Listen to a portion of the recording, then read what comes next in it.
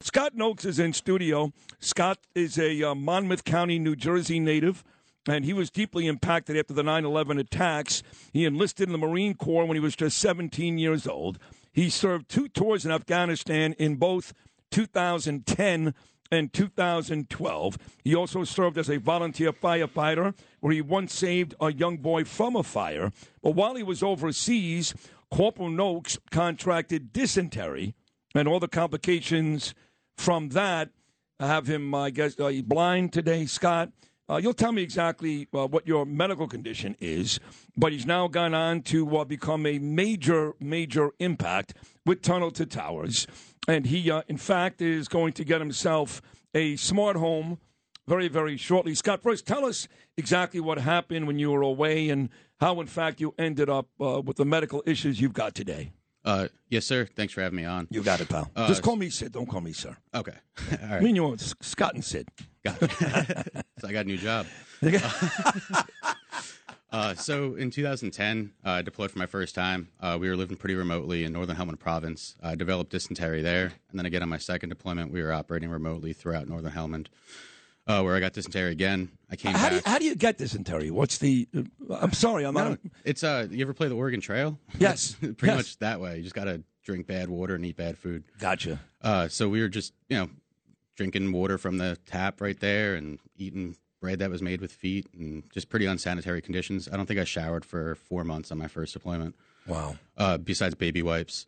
And I came home and I actually had mold in my barracks, which didn't help at all. And then I got out shortly after. Before I got out, I had some blood in my stool. I was vomiting occasionally, and I had fever spikes. Got some blood work and everything done from the Naval Hospital. I was told I was okay. Got out, started trying to pursue a career in firefighting.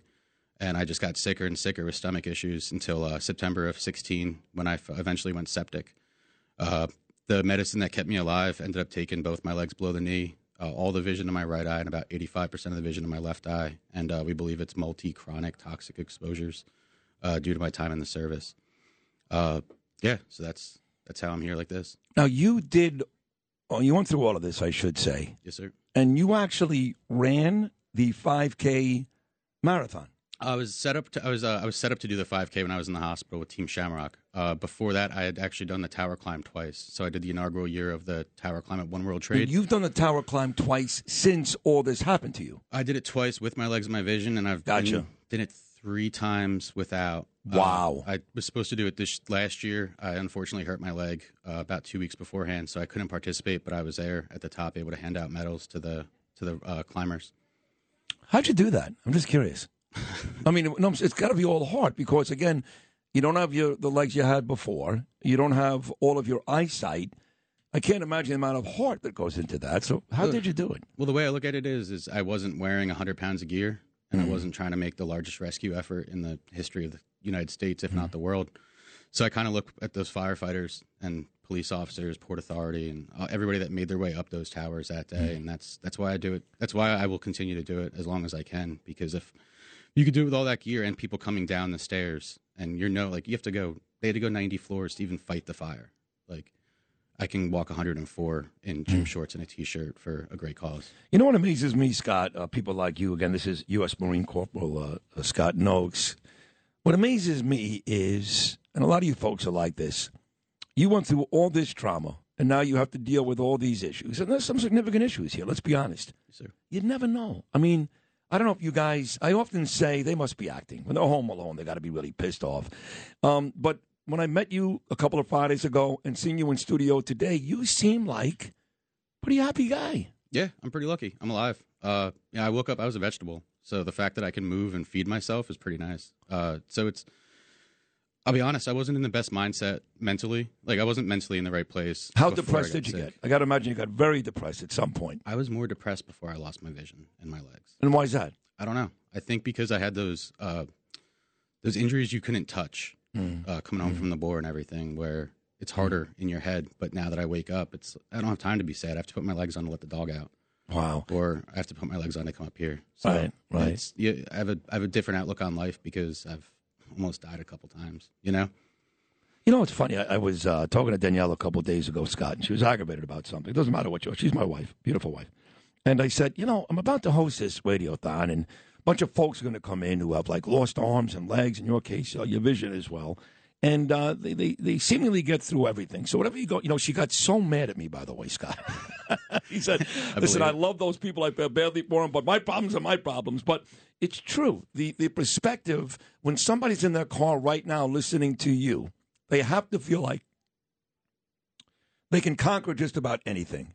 Do you realize how inspirational you are right now at 8:30 in the morning in the largest city in the world? It's nice to hear, but I don't look at it like I'm just living my life the way that I hope anybody else would. God forbid something like this happens to them. You just continue to keep going. We only get one chance here. That's true. So now you are a smart home program recipient. Yes, sir. The smart homes are amazing. I know, for example, my friend Ezekiel was on earlier. He's in a wheelchair, so he can't reach cabinets and stuff, Scott. So they had to make the house so he can reach everything, In your case, you can still walk. You've got legs. The vision may be an issue. Yes, what is the thing about your smart home that makes life easy for you? So it's just the ability to do things in the wheelchair. If my legs are hurting, it's just almost the same as Ezekiel's. With I can just roll over to the counter and I could pull down my cabinets. Right. So I can do everything in my house the same if I'm in the wheelchair or on legs. The foundation did some I'm trying to think of the word where the light switches are. There's like a certain light that comes out.